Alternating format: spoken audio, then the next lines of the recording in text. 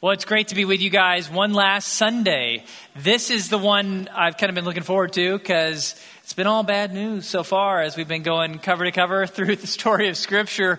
We finally get to the good stuff this week. And so this is our conclusion of this 3-week study that we've been doing, going from Genesis to Revelation, the whole story of Scripture in just 3 sermons. So just like the last couple weeks, I have a handout for you. So if you look under your row at one end of the row, I think there should be handouts. Please pass them down. They're kind of being told that this row and that row, there's somewhere under there. Look at them, grab them, pass them down. If your row runs out of handouts, please raise your hand and someone will bring you handouts that were left over on one of the other rows. So one more handout for you guys. If you missed any of the previous couple sermons, they're online. You can find the notes, the audio, video, and the handouts online. So you can just go to our website for that so that you fill in whatever gaps are there. So this week, we're going to conclude our story that we introduced a couple weeks ago. What we said is that the whole story of the Bible, from cover to cover, Genesis to Revelation, could be summarized in 9 key words, 9 chapters, if you will. So we began the first week with what we're calling the botched beginning. It began with really good news, actually, the creation chapter. So in the creation chapter, we met an amazingly loving God who beautifully created a universe and a planet Earth as a gift for humanity, made in his image to rule his world. And so creation was wonderful. That chapter began with everything very good, but then we botched it. The second chapter, humanity revolted. In pride, we chose sin. And the result was that death entered the human experience in all of its forms. And the good thing that God had made was broken. And yet, in the midst of that tragedy, God promised that a descendant of Eve, a male child of Eve, would one day come who would crush the head of our enemy and deliver us from sin. That promise was refined in the next chapter, which conveniently we titled Promise, where God made an amazing promise we call the Abrahamic covenant to a man named Abraham. God promised Abraham and his family land and seed, meaning countless descendants, and blessing. And the greatest promise of all, that through the family of Abraham, blessing would come to all the families of the earth. And so God has now narrowed the promised child. It wouldn't just be any son of Eve. It would be a son of Abraham who would deliver us from our enemies and bring us salvation. So the Abrahamic story is wonderful. So you look at the botched beginning and it ends with this Abrahamic covenant. But it also ends with God's people moving to Egypt and being enslaved. And that's where we entered the next big chunk of the Bible, what we call the messy middle. The messy middle is the biggest part of our story just by page count. It's all of the Old Testament from the beginning of Exodus to the end of Malachi. It's huge. In the messy middle, we begin with the law, the Mosaic law. You might remember from last week, God delivered the family of Abraham from slavery in Egypt, and then he gave them a new covenant, the Mosaic covenant. We call it the law, and it was a gift. It was a good thing. Because if you'll recall, the Abrahamic covenant, this amazing blessing, it was wonderful, but the family of Abraham had no way to access it. No way to cash in on those blessings in their lifetime. The Mosaic covenant fixed that. It gave them the law, all of these rules. And if Israel would simply follow the rules and they could cash in on these blessings in the Abrahamic covenant and enjoy a blessed life, it would be wonderful. And yet the law, it told them what to do, but it didn't give them the desire to do that. It didn't give them the heart. And ultimately, humans, we do what we want to do. They didn't want to do it, and so they didn't. And so even though they knew the rules, they did not keep them. Instead of experiencing blessings, most of the time they experienced curses. And that was exemplified in that period we said he called the Judges. It was so dark. Well, that period ended with the next chapter, the king. God chooses a man after his own heart, a king, and makes yet another covenant with him. This is David. God makes a Davidic covenant with him, promises that the family of David will always have authority over the people of God. David's family will always have the throne. David is called to bring blessing to the nation of Israel. It's a wonderful covenant. And yet, just like the Abrahamic covenant, for any of David's descendants to enjoy the blessings of that covenant in their lifetime, what did they have to do? They had to obey the law, which they still didn't want to do. And so they didn't. And so Davidic king after Davidic king after Davidic king chose sin, chose idolatry, chose wickedness. And as a result, this chapter, the chapter of the king, ends with no king on the throne. The people are exiled. They are punished. And yet in the midst of all of that darkness, we entered the next chapter, hope, chapter 6. God promises hope in the form of a new and better covenant. This is the fourth big covenant that we studied, the new covenant. God promised that this new covenant would replace the Mosaic covenant. It would set it aside and it would be better in every way because it would fix that heart problem. The new covenant wouldn't just tell Israel what to do. It would actually give them the desire to do it so that they would want to obey God. And it would fill them with this Holy Spirit so that they could obey God. And the result is that finally they would enjoy all the blessings of the Abrahamic and Davidic covenants. This covenant is better in every way, but there was something different about it. It didn't begin yet. And so we closed last week with the end of the Old Testament. This chapter of hope comes to an end. And the key thing to remember is the new covenant's been promised, but they don't have it yet.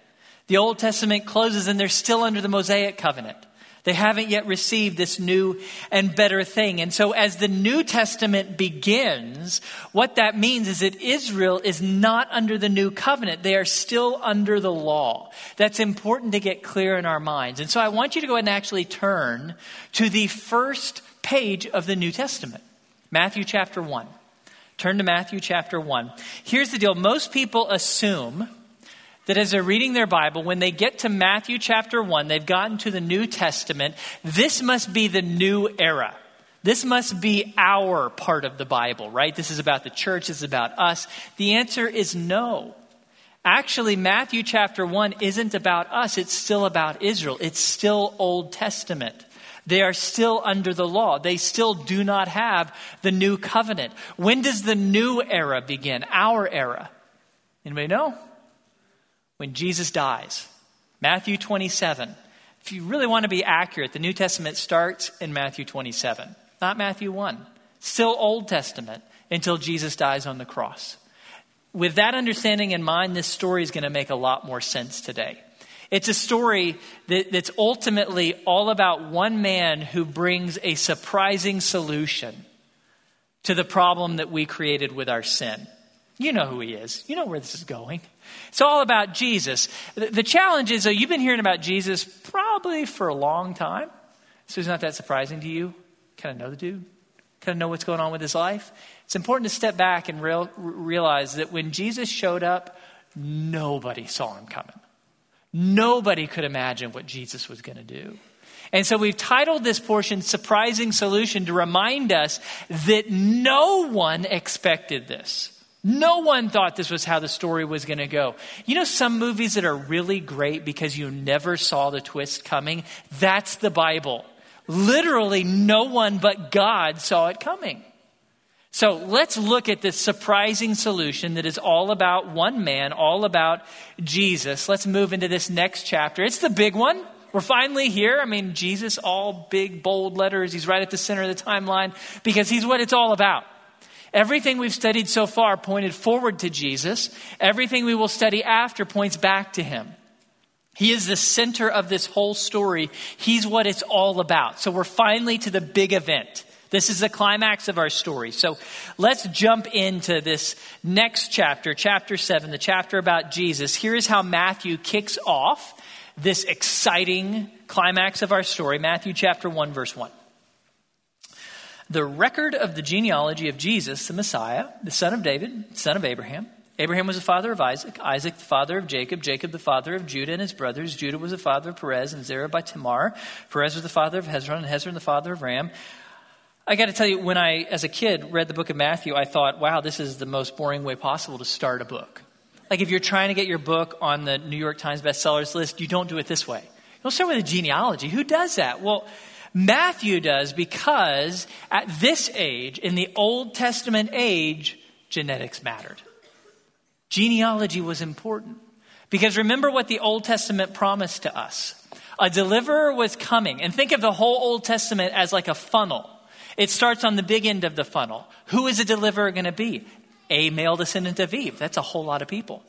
But then you learn later, but a descendant of Abraham. And then you learn later, but a descendant of David. That's where the king will come from. That's where the Savior will come from. And so Matthew starts there. He said, I'm not going to waste your time. If this guy doesn't fit God's funnel, he's not the guy. And so Matthew starts to show us that Jesus is qualified to be king by his genetics. He can be the king. He can be the Savior because he's from the right family. However, there were lots of men in Israel when Jesus was alive who were genetically qualified. They were descendants of David. And so how do we know that this particular male descendant of David is actually God's man, God's king and Savior? That's actually the point of a story that if you've been a Christian for a long time, you probably heard in Sunday school and thought was kind of odd, but was cute. Jesus' baptism. Turn to Matthew chapter 3. I always wondered as a kid, what is going on when Jesus is baptized? Why does he do that? Well, the point of it is actually at the end. So if you're looking at Matthew 3, jump down to verse 16. This is the point. After being baptized, Jesus came up immediately from the water, and behold, the heavens were opened, and he saw the Spirit of God descending as a dove and lighting on him. And behold, a voice out of the heavens said, "This is my beloved Son, in whom I am well pleased." This isn't just Jesus' baptism. This is Jesus' coronation. This is the moment when God places the crown on Jesus' head. Every time that a king was chosen in the Old Testament, he was anointed, usually with oil. Jesus is the greatest king of all, so God doesn't use oil. He uses the Holy Spirit to anoint Jesus as king. And then when God says publicly, "This is my beloved Son," beloved Son here, it's not a Trinitarian title yet. Doesn't yet mean second member of the Trinity. It's a kingly title. In Hebrew, that meant the King of Israel. So God is declaring the King of Israel has been crowned with the Spirit.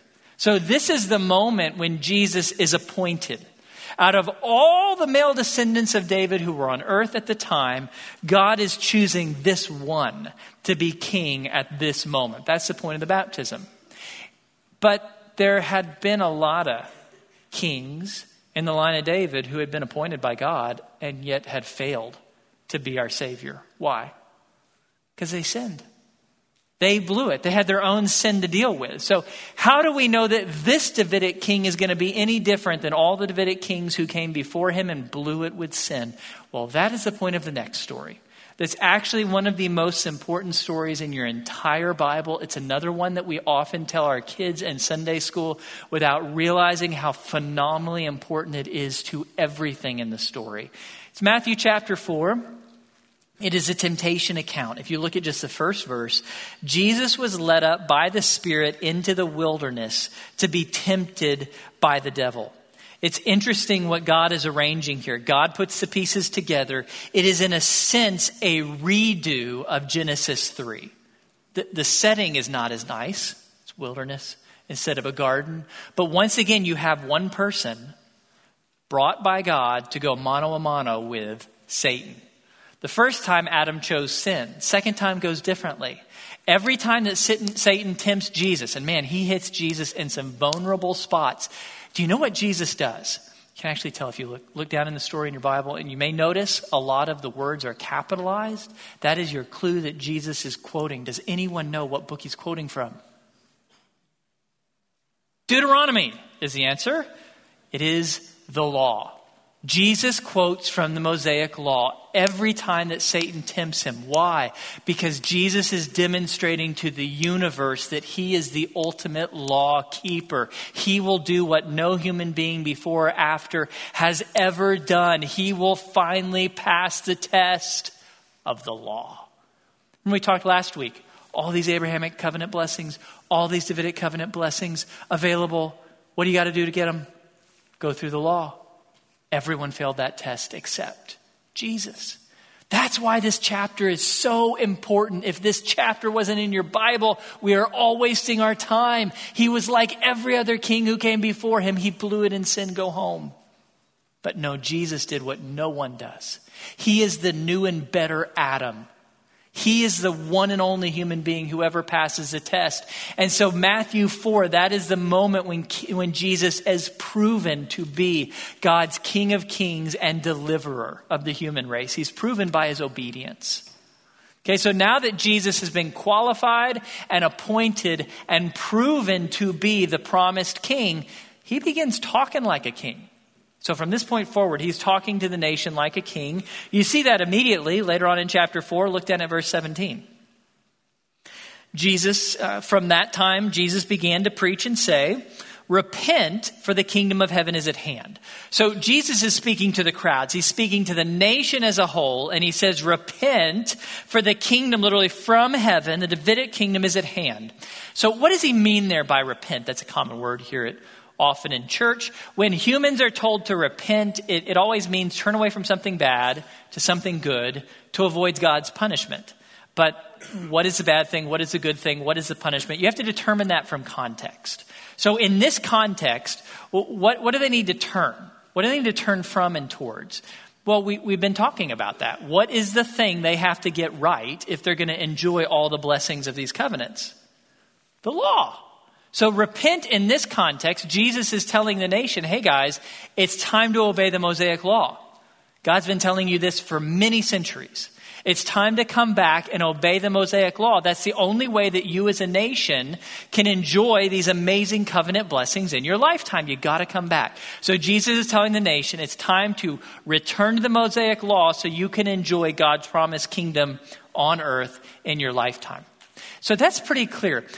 The problem is, it's a bit of a rabbit trail. I have often heard this particular verse used as part of our gospel, how we tell people to get to heaven. That's not correct. You got to interpret every verse in its context, and the context here has nothing to do with heaven, with going to heaven. It's about heaven coming to earth in the form of the Davidic kingdom coming here. It's not about how you go to heaven after you die. And the word repent here is about the Mosaic law. And remember we talked last week, the Mosaic law has nothing to do with getting to heaven. It never has. Heaven is always by faith alone. So we have to be really clear with how we use our words. Jesus is not telling the nation of Israel how to go to heaven when they die. He is telling the nation of Israel how to enjoy God's blessings in this life through obedience. They had to obey the law. So please don't use this verse as part of our gospel. It doesn't fit there. Jesus is talking to the nation of Israel, telling them how to enjoy God's blessings in this life. It comes by obeying the Mosaic law. Problem is, many people in Jesus' audience assumed that they already had the law mastered. Who am I talking about? The Pharisees. Those leaders of the nation of Israel who were in Jesus' audience. Everybody in the crowds looked up to these guys. These are our leaders. These are the amazing guys who have figured out the law. They are spiritual. The Pharisees had a trick. You see, they were wealthy. So wealthy that they didn't have to work. So they spent all their time, every day, keeping the list.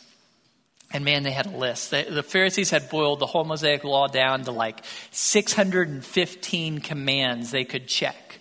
And so they did that. They spent all their time every day keeping the list. And as a result, they thought, we are good with God. We call that legalism. They thought they had earned their way with God. We don't need Jesus. We don't need a savior. We don't need a deliverer. We are good in God's sight.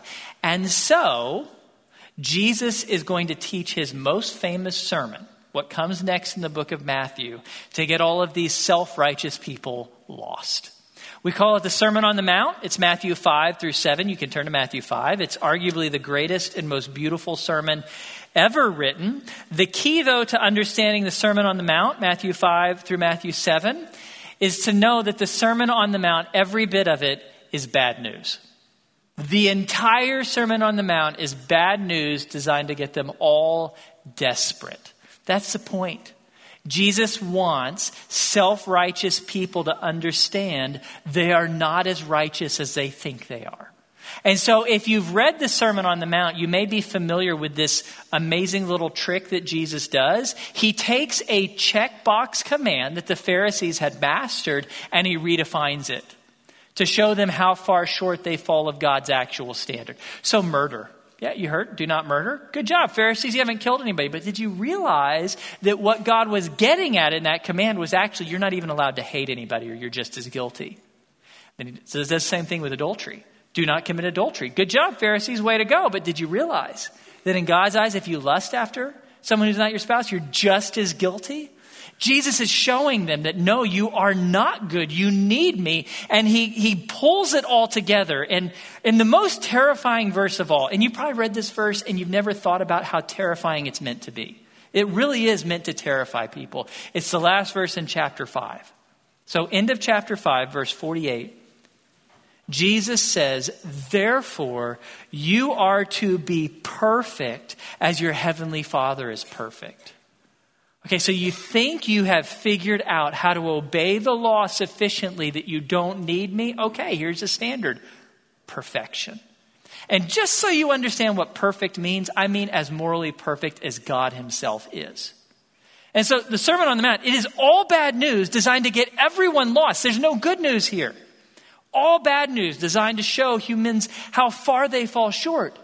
And that bad news, it culminates in this often misunderstood illustration. At the end of the Sermon on the Mount, turn to chapter 7. Chapter 7, verse 13.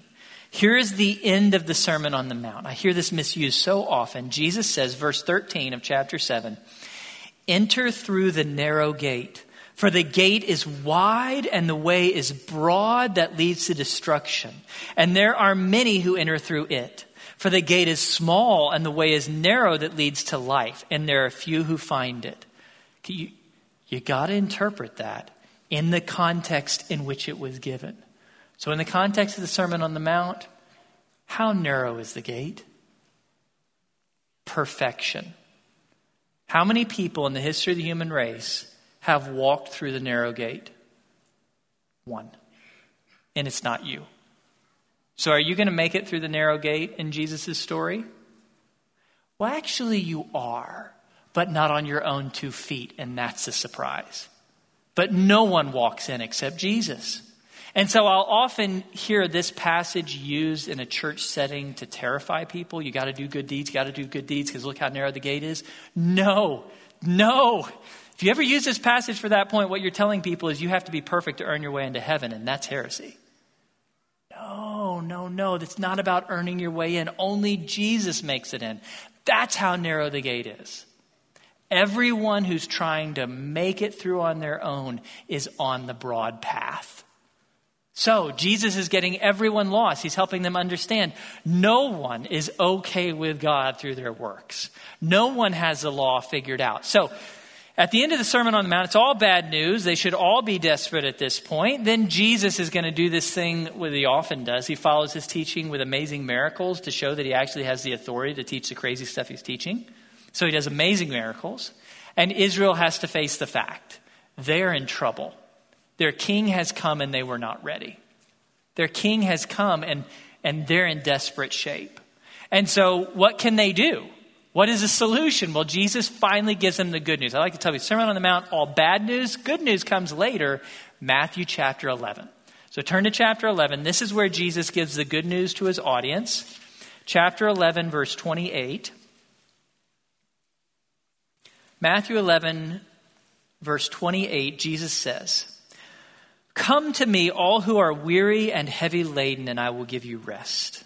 Take my yoke upon you and learn from me, for I am gentle and humble in heart, and you will find rest for your souls. For my yoke is easy and my burden is light. Well, in Jesus' audience, who of them will at this point be weary and heavy laden? Everyone who's been paying attention. Everyone who's been listening and believing will at this point in the story feel weary. They will feel heavy laden because they'll realize we can't earn our way in. We're in trouble. And so what do they need to do? They need to come to Jesus. And then Jesus uses this yoke language. You need to take my yoke upon you. What is that? That's kingly language. That's a language of submission. You need to bow before me. And so what Jesus is saying is it is time for you, Israel, to come to me as your Davidic king and bow the knee. I am your king, bow, take my yoke upon you. And the result will be I will give you the rest your soul has craved. I will fix the problem. I will take away your brokenness. I will bring everything you have ever hoped for to fruition. All you have to do is bow the knee. And so now Israel faces a choice. Will they accept Jesus as their king or will they reject him? And you know where this is going. In the next chapter, chapter 12, the Pharisees reject Jesus. Later, the crowds will reject Jesus, and Jesus rejects the nation too. After Matthew 12, when the Pharisees say no to Jesus as their king, Jesus rejects them. He no longer offers himself as king. Instead, he heads to the cross where he is crucified. And in the crucifixion, it looks like the story has come to a tragic end. It looks like Jesus loses. It looks like Satan wins, and yet Satan could not be more wrong. Satan completely blew it. I don't know how. I don't know why. But he totally missed the promise of Genesis 3. Do you remember what God said to Eve? One of your male descendants will die, but in his death will crush the head of Satan once and for all. And that's what Jesus does on the cross. It is the greatest surprise of all. It is the twist no one saw coming. In the cross, a moment of weakness and vulnerability and defeat, Jesus destroys our enemy once and for all. Paul brings that out in Colossians 2. He says, having disarmed the demonic powers and authorities, he, that is Jesus, made a public spectacle of them, triumphing over them by the cross. There's so much irony here that you don't get because you wear crosses around your neck. For us, the cross has become decoration. In Jesus' day, it wasn't. It was the most horrific form of evil known to man. It was the most horrific form of torture available to people. It was evil incarnate. Jesus takes this symbol of evil and in the greatest twist ever uses it to defeat the powers of evil once and for all. And that's why you can wear a cross as jewelry, because its evil power is gone. Jesus used that instrument of evil to defeat evil once and for all so that we win. Amazing twist that happens at the cross. And so at the cross, Jesus wins this incredible victory. And when he crushes evil once and for all, he also earns things for us. At the cross, Jesus purchases and makes available incredible things for you and me. Far too many things for me to list this morning. Like I could spend the whole rest of the day just listing things for you that Jesus accomplished and earned for you on the cross. I only have time for the big three. So we'll start with three things that Jesus earned or accomplished for you on the cross. Number one, forgiveness of sins. When Jesus died on the cross, he made it possible for your sins to be forgiven. That was never possible before Jesus died. So remember, our God is holy. He is righteous. He is perfectly just. He cannot simply overlook evil. He cannot simply sweep sin under the rug. There has to be a sacrifice to pay for that sin. Well, what about all those animals that were sacrificed in the Old Testament? We talked about this last week. Animal can't pay for human sin. None of those animals sacrificed in the Old Testament ever brought about forgiveness of human sin. No, there had to be a perfect human, a perfect sacrifice who would die for us to make it possible for a holy God to forgive unholy people like you and me. So that's what the death of Jesus on the cross provides. Ephesians 1:7. In Jesus, we have redemption through his blood, the forgiveness of our trespasses according to the riches of his grace. Jesus' death, his shed blood on the cross is what purchases forgiveness. So how was Abraham forgiven? By the blood of Jesus. Yeah, even though there's 2,000 years between Abraham and Jesus, God stands above time. So that's easy for God.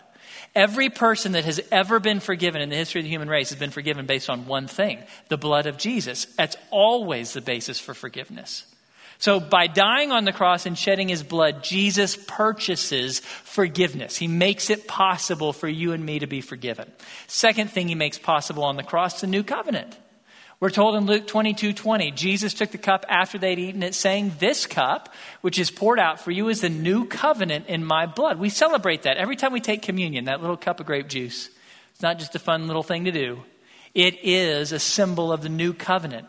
See, Israel was suffering under the Mosaic covenant. Not because the Mosaic covenant was bad, but because they didn't have the heart, the desire to obey it. They needed a new and better covenant, but you can't just wish away a divine covenant. So Jesus had to come.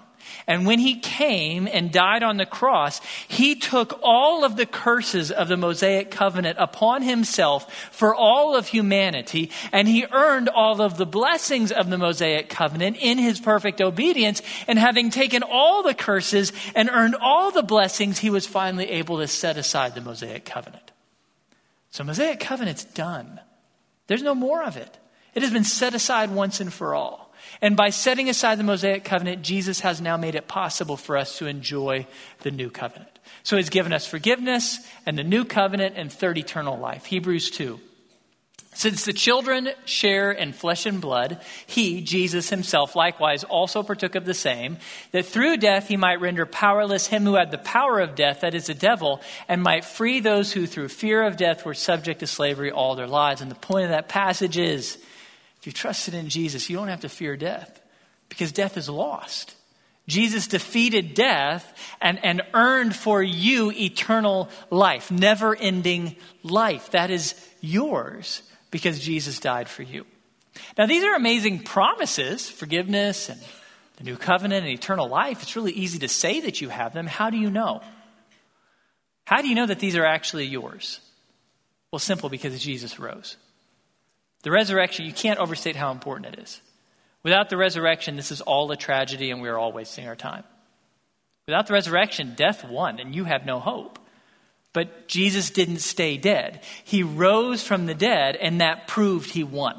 The resurrection was the receipt that Jesus' payment was sufficient so that you can have forgiveness and the new covenant and eternal life.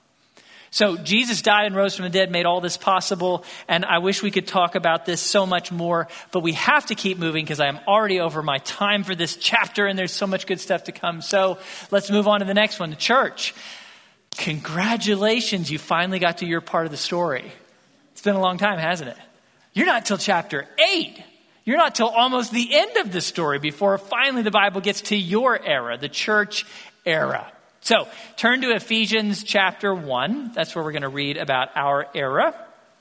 If you recall, the big idea of the Bible, we said the first week, kind of one sentence summary of the whole story of the Bible from cover to cover, is that God desires to glorify himself by establishing his kingdom on earth through humanity.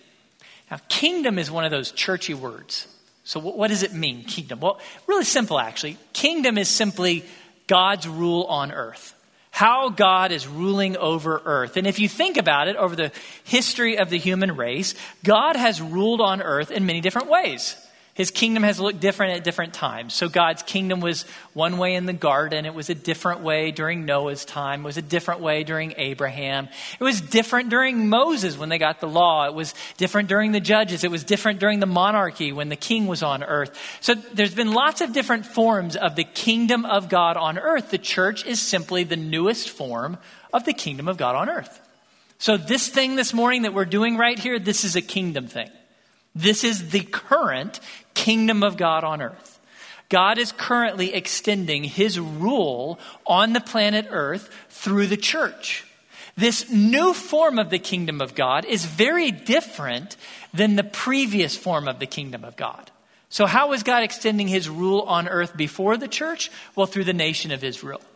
A geopolitical nation like any other with laws and borders and an army and currency and all the things that make up a nation. We're very different than that. We're not a geopolitical entity. We're not a nation. We're something fundamentally different. And you see in Ephesians 1, verse 22, what we are.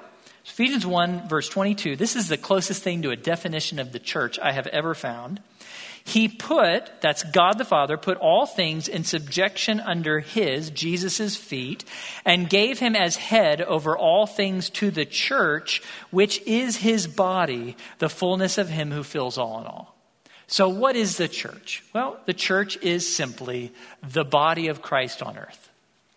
The church is Jesus's actual living body on earth. We're not a club.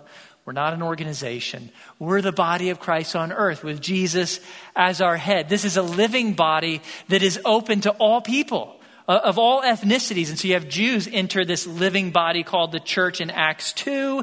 And you have Samaritans come in Acts 8 and Gentiles in Acts 10. All races, all groups, all nationalities are welcome into this living body of Christ on equal terms.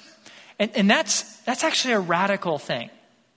Because if you look around at the planet, at humanity, you see a lot of strife and division and hatred and violence, and we are actually the solution to all of it. You may not have thought of the church in those terms before, but that's actually what the church is meant to do. We are the solution to all the divisions and strife in this world because we are the one family of God that is open to all people on equal terms. All ethnicities, all nationalities, all socioeconomic levels, all education levels, all backgrounds, whatever it is, all are welcome equally here into this family, this one family. So the church is the body of Christ on earth. It is probably obvious at this point that in describing it that way, I am saying that the church is not Israel. We're not Israel. We're something different. And just so you know, that does set apart Grace Bible Church's view from the view you would hear in many other churches in this town. So if you grew up Roman Catholic or Lutheran or Presbyterian, the church you grew up in would actually not agree with me on this. Because those churches hold that actually the church and Israel are the same group of people. We disagree. We think that the church is not Israel. We are distinct. And that leads to some practical implications that you'll actually see and hear often at Grace Bible Church. Number one, we're not going to tell you to obey the Mosaic Law. Why? Because the Mosaic Law was for Israel, and you're not Israel. We believe that the church is called to follow Jesus, not Moses. We're called to follow Jesus' commands. Now, not surprisingly, because Jesus liked Moses a lot, there's a whole lot of overlap. Many things that are the same, but some things that aren't.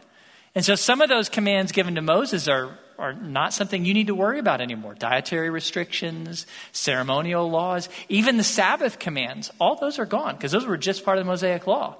But there's some things that Jesus told you that are actually way above what Moses said. It's like Moses said, don't murder. Jesus said, hey, you can't even hate. So we follow Jesus, not Moses.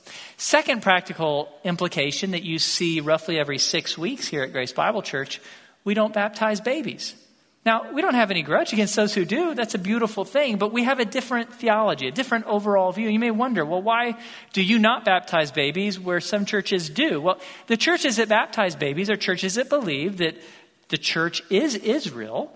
And they look at the Old Testament and they read about how the Israelites wanted to include their babies in the covenant community. And so what ceremony did they use to include a baby in the covenant community? Circumcision. Well, the New Testament is kind of down on circumcision. So they have replaced circumcision with the New Testament ceremony, which is baptism. So what they're doing is they are trying to include their babies in the covenant community, which is the church, which is Israel in their theology. We don't see it that way. We don't think that the church and Israel are the same. And so we believe for baptism, you should just do it like you see it in the New Testament. And throughout the New Testament, it's always believers, people who've trusted in Jesus. So that's who we baptize here. So third practical implication of our belief that the church and Israel are not the same. We don't believe the church should seek political power. We believe that the church is not a geopolitical entity. When we try to take political power, it goes badly. The church tried that for 1,000 years. It got real ugly. We think that that was because of mistaken theology. The church forgot that they're not Israel. The church has no political power, no military power. God hasn't given us any of that. And so we believe that it is inappropriate for the church to ever try to force a nation or a group to follow our rules. That's not our role on earth. Now, I do want to clarify, as individuals, we are called to be good citizens of whatever nation we belong to. So I'm assuming many of you are citizens of the United States. To be a good citizen, you should educate yourself, vote wisely. Some of you should even run for office. But when you do that, you do it as individuals, not as a church. because the church is not a political or military institution. We are the body of Christ on earth, open to all people of all nations and all political persuasions on equal terms. So the church is not Israel. That leads to a couple follow-up questions. When then did the church begin? Well, in Acts chapter 2, actually, let me read the passage to you. Acts chapter 2, starting in verse 1, when the day of Pentecost, that's roughly 50 days after Jesus died and rose from the dead, when the day of Pentecost arrived, they, all the believers who trusted in Jesus, were all together in one place, and suddenly there came from heaven a sound like a mighty rushing wind, and it filled the entire house where they were sitting. And divided tongues as of fire appeared to them and rested on each one of them. And they were all filled with the Holy Spirit and began to speak in other tongues as the Spirit gave them utterance. That is a significant moment in Acts 2. That's a totally new thing. A group of people gathering together and the Holy Spirit coming upon them and filling them never happened before. That is the beginning of the new covenant age. That is the birth of the church. Now, how do we know that that moment is the birth of the church? Well, because of what Paul says in 1 Corinthians 12. For by one Spirit we were all baptized into one body, whether Jews or Greeks, whether slaves or free, and we were all made to drink of one Spirit. What Paul is saying is that the thing that made you part of Jesus' church is the Holy Spirit. Coming to live in your life. When he filled you, that made you part of the Spirit. It's not signing your name on some line. It's not coming to some membership class. It's not joining a small group. Those are all good things to do. But none of those make you a part of the church. No, God does that. When the Holy Spirit comes and fills you, that's what makes a person a part of the church. And the Holy Spirit didn't start doing that until Acts 2. So the church can't exist before Acts 2. So that's the beginning of the church. Second question that should come to our minds as we think about the church. I'm going to guess that most of us in this room are not Jews. Most of us, like me, I think I'm mostly British, maybe some German way back in time. Most of us are Gentiles. And so the question is, well, here we are with the Holy Spirit, part of the new covenant, which was not promised to me as a Gentile. It was promised to the Jews. So how can I, as a Gentile, be enjoying promises made to the Jews, not to the Gentiles? How did that happen? How is it that we Gentiles are enjoying all of these Old Testament promises made to Israel? Well, the answer is found in a profound verse, an amazing verse in Galatians 3. Now the promises, all of those Abrahamic promises, were spoken to Abraham and to his seed. He does not say and to seeds as referring to many, but rather to one, and to your seed, that is Christ. You're probably confused at this point. That's a hard verse to wrap your mind around. Paul is using a little dichotomy in the Hebrew, Greek, and English language. When I say the word seed, do I mean one or many? You don't know. Same in all three languages. What Paul's saying is that throughout the Old Testament, they always assumed that when God said all these blessings will come to your seed, they all assumed he meant everyone, all the descendants of Abraham. No, God didn't. God meant one. One descendant of Abraham. The one and only descendant who would pass the test of the law. Do you remember how we said the temptation account is more important than you ever realized? Because that is the moment when Jesus is identified as the one and only seed of the Abrahamic covenant, the one and only Jew who would receive all the promises. So the Abrahamic covenant promises, it's important to realize, they do not belong to the Jews, they belong to the Jew, the one Jew. In the classes I teach, I tell people Jesus is the super Jew, the one and only guy to ever be what the Jews were meant to be, and therefore receive all the promises made to them. So a lot of people disagree about the promised land today. Palestine, does it belong to the Jews or does it belong to the Palestinians? Answer is neither. Actually, it belongs to Jesus. It's his land, only his land, and he's going to come back for it one day, but he hasn't yet. It's his land because he is the only Jew who perfectly obeyed the law and received all the promises. Okay, so they're all Jesus's. How are you and I enjoying them? Well, Paul gets to that at the end of the chapter. For all of you who were baptized into Christ, when you trusted in Jesus and the Holy Spirit baptized you into his body, have clothed yourselves with Christ. There is neither Jew nor Greek. There is neither slave nor free man. There is neither male nor female. For you are all one in Christ Jesus. And if you belong to Christ, then you are Abraham's descendants, heirs according to the promise. The answer to the question, how can I as a Gentile be enjoying Old Testament promises made to the Jews, is answered in the underlined phrase, is Paul's favorite prepositional phrase, in Christ. The moment I trusted in Jesus, God placed me in Christ, inside Jesus. And now what's true of Jesus is true of me. So you are a descendant of Abraham because Jesus is a descendant of Abraham. You are an heir of the Abrahamic covenant promises because Jesus is an heir of the Abrahamic covenant promises. All these amazing promises made in the Old Testament, Jesus has earned them all, and now he shares them with everyone who is in him, whether Jew or Gentile. So a Jewish believer today does not have special favors from God that you don't have. We are all equally blessed because we are in Christ. And he is the one seed of Abraham who has received all the blessings. So we who are in Christ enjoy all of these incredible things. And that is what is so beautiful about the church.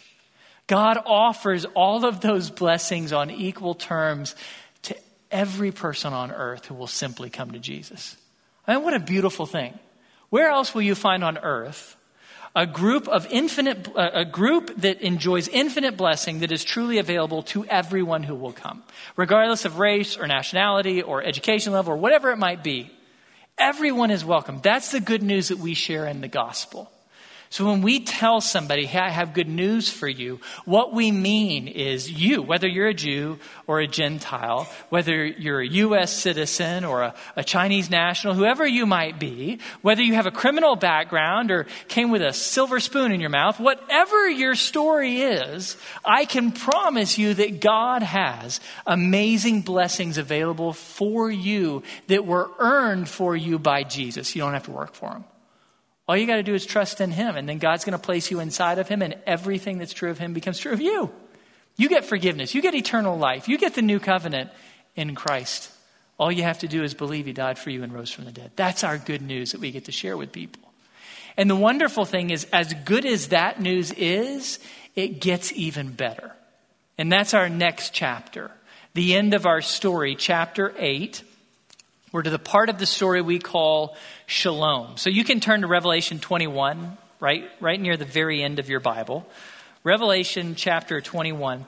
I don't usually wear a black shirt like this to preach in. This is my Johnny Cash shirt. It makes me feel like him. He's my favorite singer, songwriter, and artist. The reason I love Johnny Cash is he had an unprecedented talent of taking biblical scripture and turning it into powerful and compelling song that has amazing imagery. And one of Cash's favorite books of the Bible to use is Revelation. So you'll see it pop up frequently in songs like When the Man Comes Around and Ain't No Grave, It's All Revelation. What Cash does is he captures what is just words on a page and he paints a picture with it. And I think that's what God wants us to do with Revelation. He wants us to see the picture of what is coming.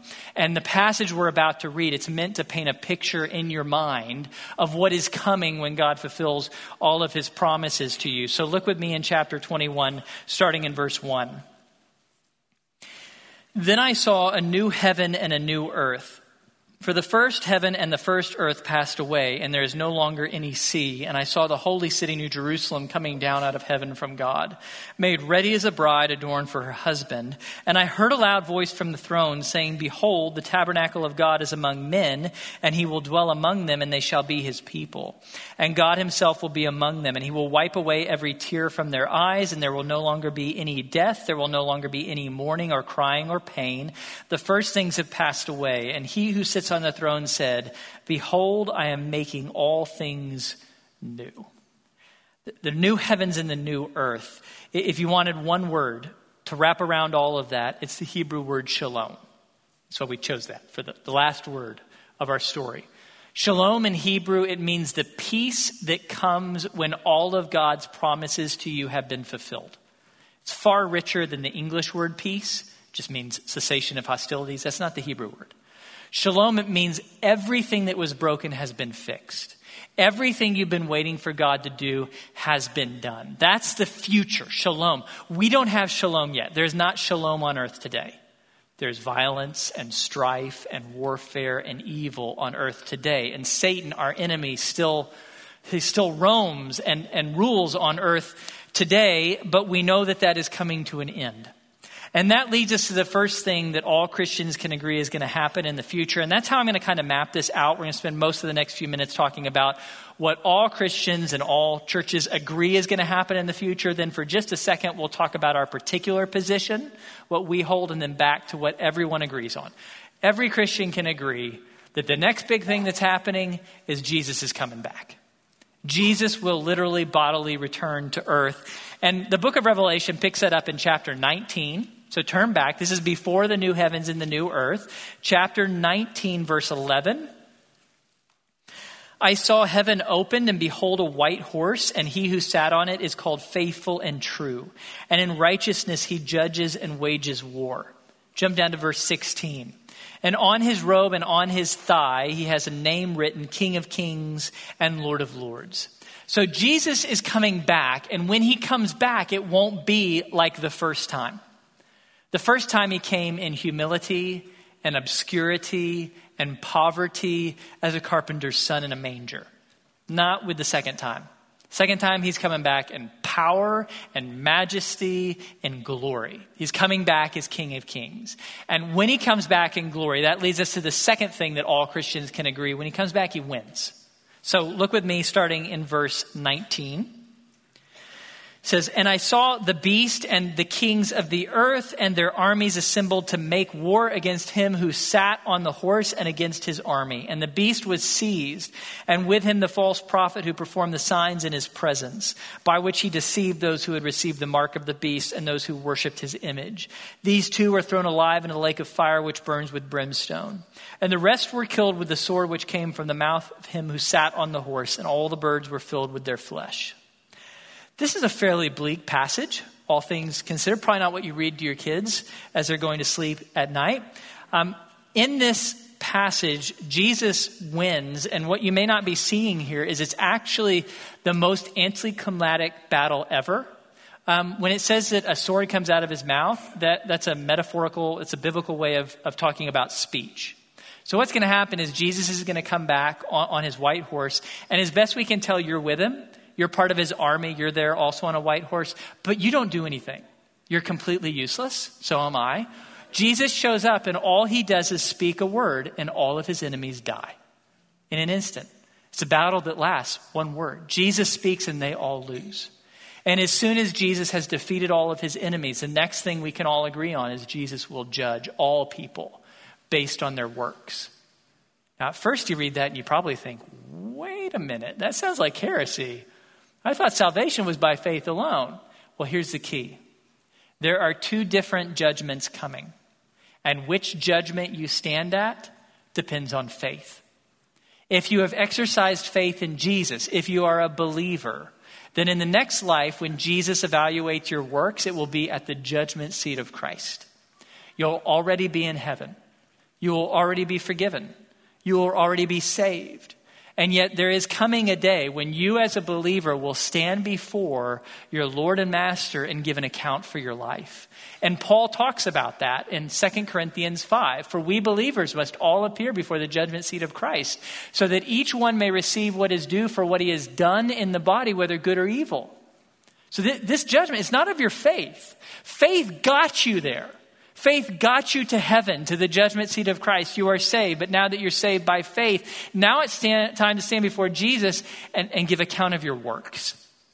Jesus will evaluate all your works, both good and evil. And again, heaven or hell are not at stake. What's at stake is honor and reward. Will you hear Jesus say, well done, good and faithful servant? Will you receive honor and reward from Jesus? Only if you have done good deeds. Okay, so that's the believer's judgment. For those who have not trusted in Jesus, their judgment day is very different. They will stand before what the Bible calls the great white throne. And the Bible talks about it in the next chapter of Revelation. So Revelation chapter 20, look down at verse 11. Then I saw a great white throne, and him who sat upon it, from whose presence earth and heaven fled away, and no place was found for them. And I saw the dead, the great and the small, standing before the throne. And books were opened, and another book was opened, which is the book of life. And the dead were judged from the things which were written in the books according to their deeds. Now jump down to verse 15.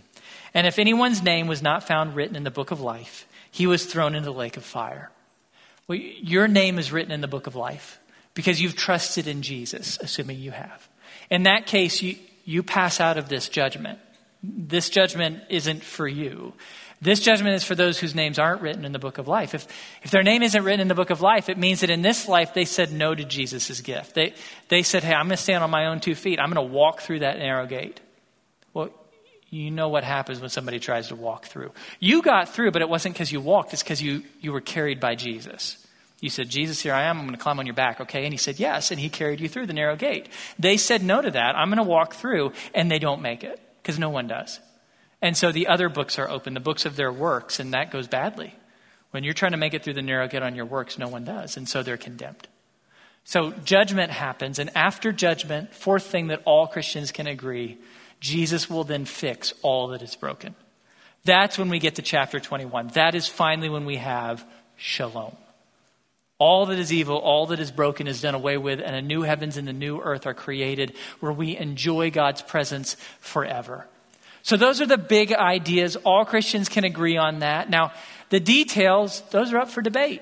There's a lot of confusing details in the Bible about what's coming in the future, and it's okay to disagree about these. To help you, I've given you a chart, because who doesn't like a chart? So there you go. It's on your handout. You can go back through that. Here it is.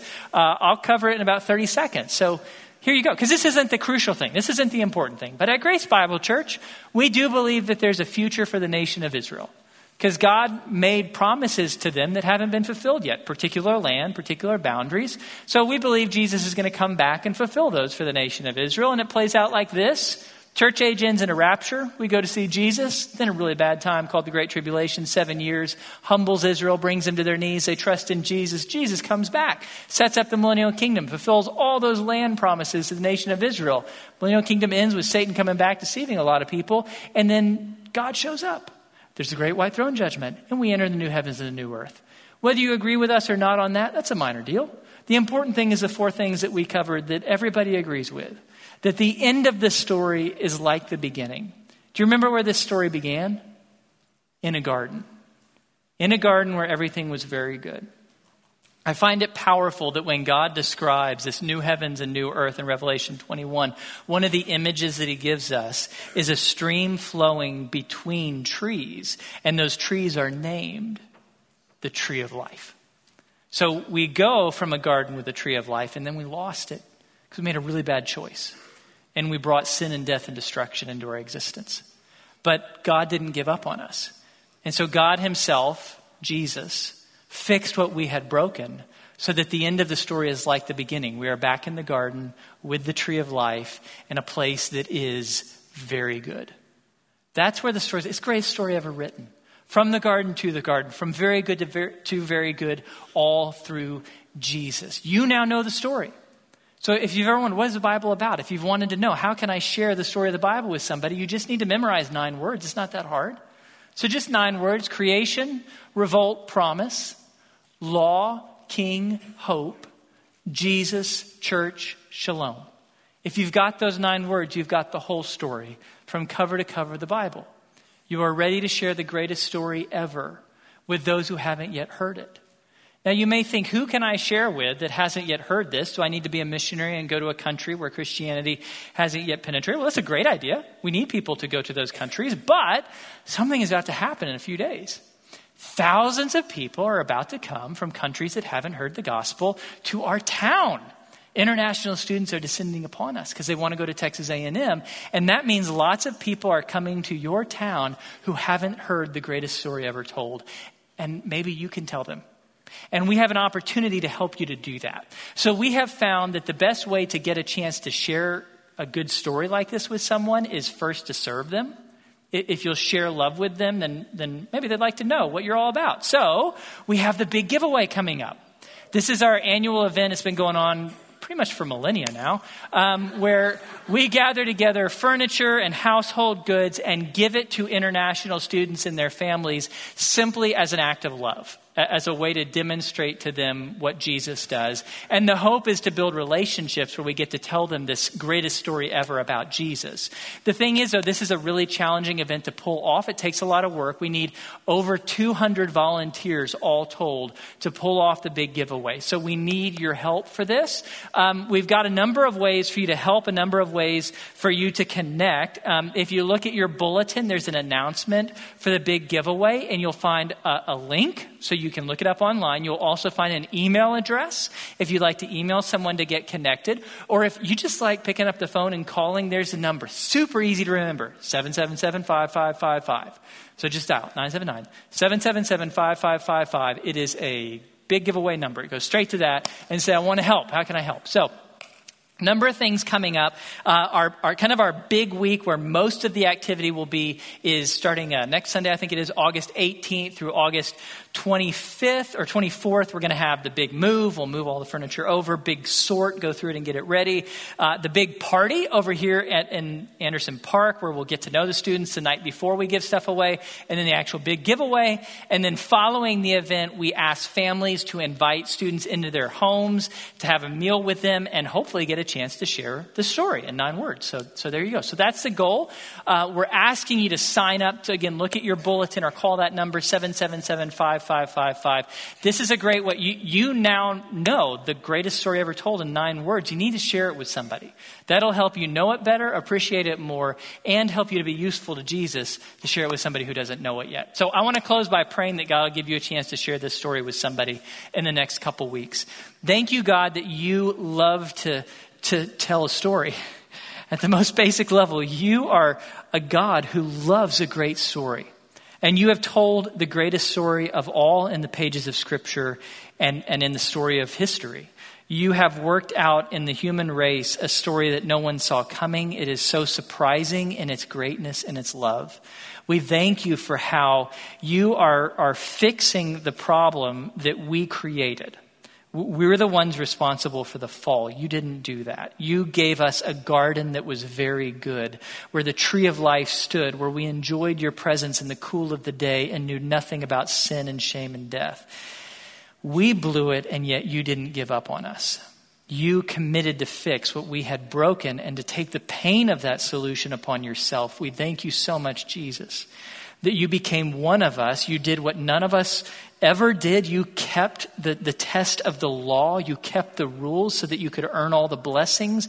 And then you died in our place as our sacrifice and rose from the dead to defeat sin and Satan and death once and for all. And now you share all of these incredible things that you alone earned. You share them with us for free. We thank you so much for that, Jesus. We thank you that through your death and resurrection, you are leading us towards shalom. You're bringing us back to the garden where everything once again will be very good. We celebrate that and look forward to that. We do pray, God, that you would give us a chance, each of us in this room, a chance to share this very good story in 9 words with someone who hasn't yet heard it. I pray in the next couple weeks that you give a chance to everyone in the room. I pray particularly for those who will get to speak with international students, that they would love on those students, that they would share this great news with them, and that many people in our town and in our world would come to trust in Jesus through this beautiful and amazing story that you have written in the pages of your word.